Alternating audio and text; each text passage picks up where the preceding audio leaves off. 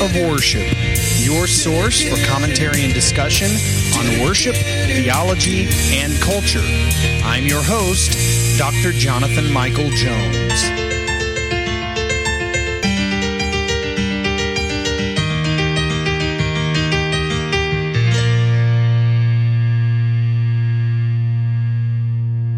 Hello and welcome to the Act of Worship podcast. This is Dr. Jonathan Michael Jones. Great to be here today after a long hiatus. It has been, I think, 3 or 4 weeks since I have recorded a podcast, and I'm back doing it today. And this will be the last episode of a series I am doing entitled The Full Counsel, Benefits of Liturgy from a Free Perspective. I don't remember if I said this at the beginning. I think I said it would be a 6-part series, and it is actually a 5-part series. You know, when you set out to do this kind of work, you kind of have a plan, and those plans evolve over time. And it made more sense to actually do 5 than 6, and so this will be the last one. Just to recap, what I have discussed has been benefits of liturgy in a free church tradition, which usually does not use a standard liturgy. The first week, the benefit that I mentioned was the benefit of living in the story of God that liturgy allows God's people to do. The second episode was declaration of the full counsel of God. The third benefit is liturgy's intentionality in worship. The fourth benefit I discussed in the last episode was a greater connection to the church universal. And so that brings us here to this last benefit that I want to discuss, and that is a more substantial basis. In other words, liturgy has a more substantial basis than perhaps the alternatives. I think a serious issue in many modern contexts of Christian worship is their often flawed basis. Rather than building upon centuries of scrutiny, trial, and error, much of what occurs in modern worship is based on external human factors. For example, personal opinion, emotion, seeker-sensitive decisions. These are extra biblical, extra God-focused bases, and so worship has to have a more substantial basis than human-made devices. And liturgy is the tool that holds a more substantial basis. It is derived from the Bible, from church history, and from right theology. And liturgy has a matchless and I think unshakable basis, which free traditions should at least consider. More and more you are seeing free traditions moving towards some sort of, at least to some degree, employment of liturgy. And liturgy is not meant to hinder worship, but to free it. And so rather than viewing liturgy as an imprisoning resource, free traditions should consider it the apparatus that frees God's people to worship in a way that honors Him and that is devoid of human-centered devices. The basis of liturgy is more substantial than the alternatives, but many churches desire less substance in the name of separation from their misunderstanding of liturgy.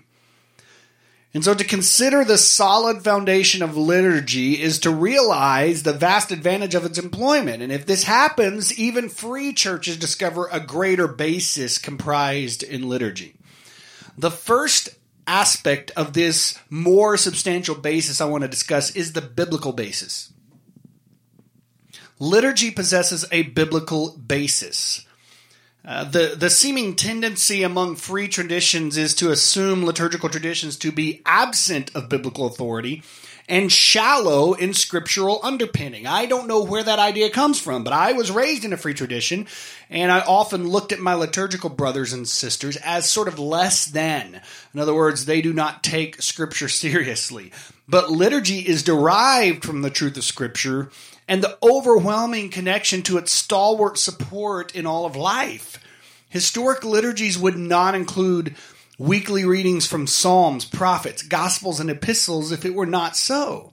And failing to realize the spawning root of liturgy and to separate themselves from the rigor of Catholicism, many free churches have reduced their worship gatherings to human opinion, man-made thought, and practices that exist to impress congregates and really to be culturally relevant. But liturgy is derived from Scripture. It is not swayed by the culture. It is derived from Scripture, and it holds an unwavering biblical basis. Liturgy is biblical in practice in that what is presented to the church is not only themes developed from Scripture, but verbatim Scripture itself. Consider the numerous times free churches fail to present the entirety of Scripture by centering worship around cultural ideas or only speaking the sermon text aloud, and that's the only one you hear, while neglecting to recognize other important Scriptures. Liturgy naturally and fully offers God's people the totality of Scripture, and if a church adheres to a historic lectionary, such as the Revised Common Lectionary, all of Scripture is heard and presented over a given course of time, and so nothing is omitted, no matter how uncomfortable the text may seem. And since all Scripture is God-breathed and useful for teaching, rebuking, correcting, and training, as 2 Timothy 3:16 presents, it would be advantageous for believers to utilize the full canon of Scripture rather than only what seems to apply culturally at that time. And liturgical practice aids in purposely designing worship to reflect biblical authority.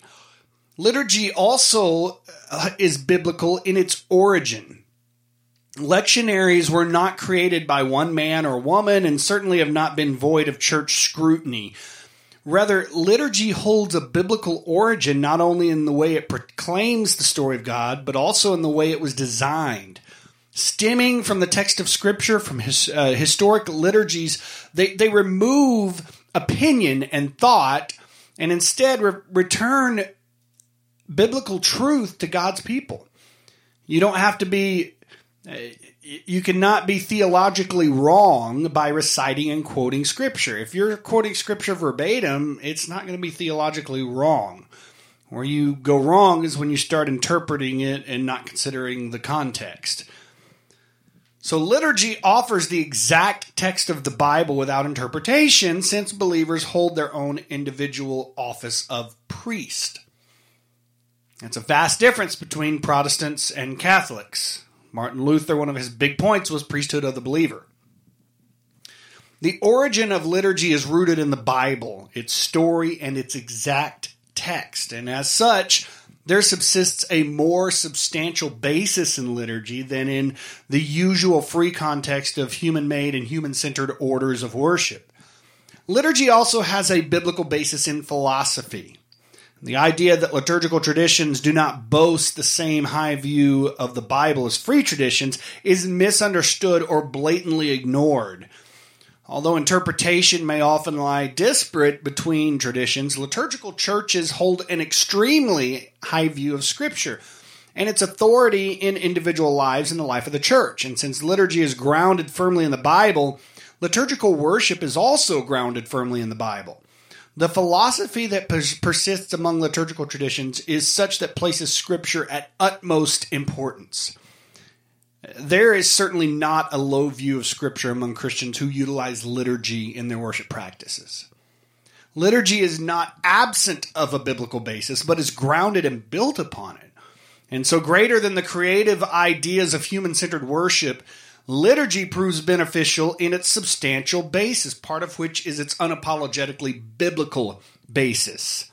The basis upon which liturgy rests is fixed and sure, tried and true. And so rather than resort to human-made concepts to drive the worship of the local church, even free traditions can benefit from the employment of liturgy because the basis is more substantial. Liturgy also has a historical basis. Certainly, Scripture is authoritative, but the church can and should learn from history. Church history should, in fact, guide the modern church, not to confuse a high view of history with canonization of the biblical text. Believers have a lot to gain from history. Documents such as the Didache, which I have mentioned before, it's a 2nd century document. These types of documents provide guidance for the church in many respects, not the least of which is procedural standards in Christian worship practice given by the early church, and likely passed down from the apostles themselves. And when the Bible forms the foundation of historic liturgy, documents such as the Didache and others from early church fathers form pillars. These documents are the pillars. And so liturgy holds an unbreakable historical basis from which the church can benefit. Liturgy is historic in its creation. The methods and the ways liturgy has been devised stems from the history of the church. Even in the early church, the history of God's people was considered greatly to create a proper and orderly way for Christians to worship God. Certainly the Bible is the foundational tool used to develop liturgy, which is historic in itself. But for God's people to neglect the history of the church, even outside the pages of Scripture, is to abandon the responsibility of learning from history. Liturgy accounts for the history of God's people not only in its content, but also in the way it was developed. Over the centuries of the church, the elements and practices of Christian worship were perfected and ameliorated. Trinitarian thought, for example, this seems to increase over the centuries. Tertullian was the first Latin writer to use the term Trinity, but he did so in a way that is not orthodox to Christians today. Tertullian did not believe in a triune God, but in three distinct beings where the Son and Spirit were created out of the spiritual matter of the Father. And this view would nearly be considered heretical in many of today's contexts. But in a second century church where Trinitarian theology was still maturing, there was likely no shortage of confusing and disparate views on subject matters that might be considered standard today.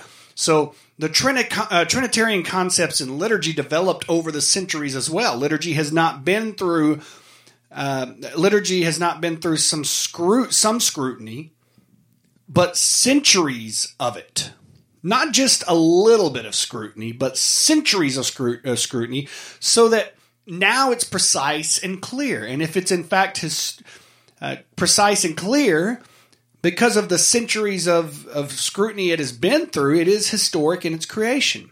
Liturgy is also historical in its proclamation because it declares the story of God and his people. Detailed liturgy focuses not only on the story of Christ, but also what God has done in the lives of his people throughout Scripture. And so, lest we forget the faithfulness of God, liturgy proclaims God's work throughout time. The stories of God's work in Israel resonate throughout liturgical practices. Free traditions cannot deny the benefit of remembering these stories because God's people today come from these stories. Liturgy proclaims the historical stories of God's work. But liturgy also has a historical use in its use of time. The Christian calendar was not created to inhibit worship, but to free it to daily living in the story of God. And the church year holds various foci on historic feasts and celebrations relevant to Christian history, not only in the life of Christ and the Christian church, but by remembering the Jewish roots of Christianity. Liturgy allows God's people to connect to history in a tangible manner. God is outside of time, but he uses time for his people's advantage. In other words, he works through time. He's not bound by it, but he uses it. Liturgy considers God's use of time and incorporates it into the Christian worship gatherings. Often, free traditions seem to neglect how God has used time, or at least they're unintentional in using time now. Or they base their use of time on the culture. Hallmark holidays, for example. The church calendar is a marvelous way to lead God's people in persistent worship by living in the reality of God's story throughout history. Liturgy holds a historical basis and may be valuable, I think, to free traditions. Perhaps the lingering apprehension to retaining historic liturgy in free traditions is due to a misunderstanding of its purpose, its nature, and its basis. Retaining liturgy in the church is not for retaining Catholicism.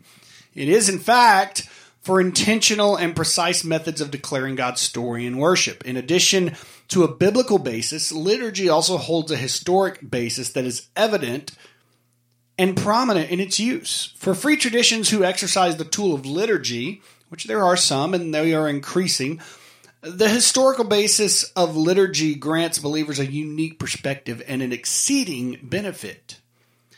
A liturgy also holds a theological basis. It's a more substantial theological basis than its alternatives. As liturgy is not devoid of Scripture, it is also not devoid of theology, accurate, precise, and scrutinized theology. To constitute theology, deep and convoluted topics are unnecessary because theology is merely a thought about God.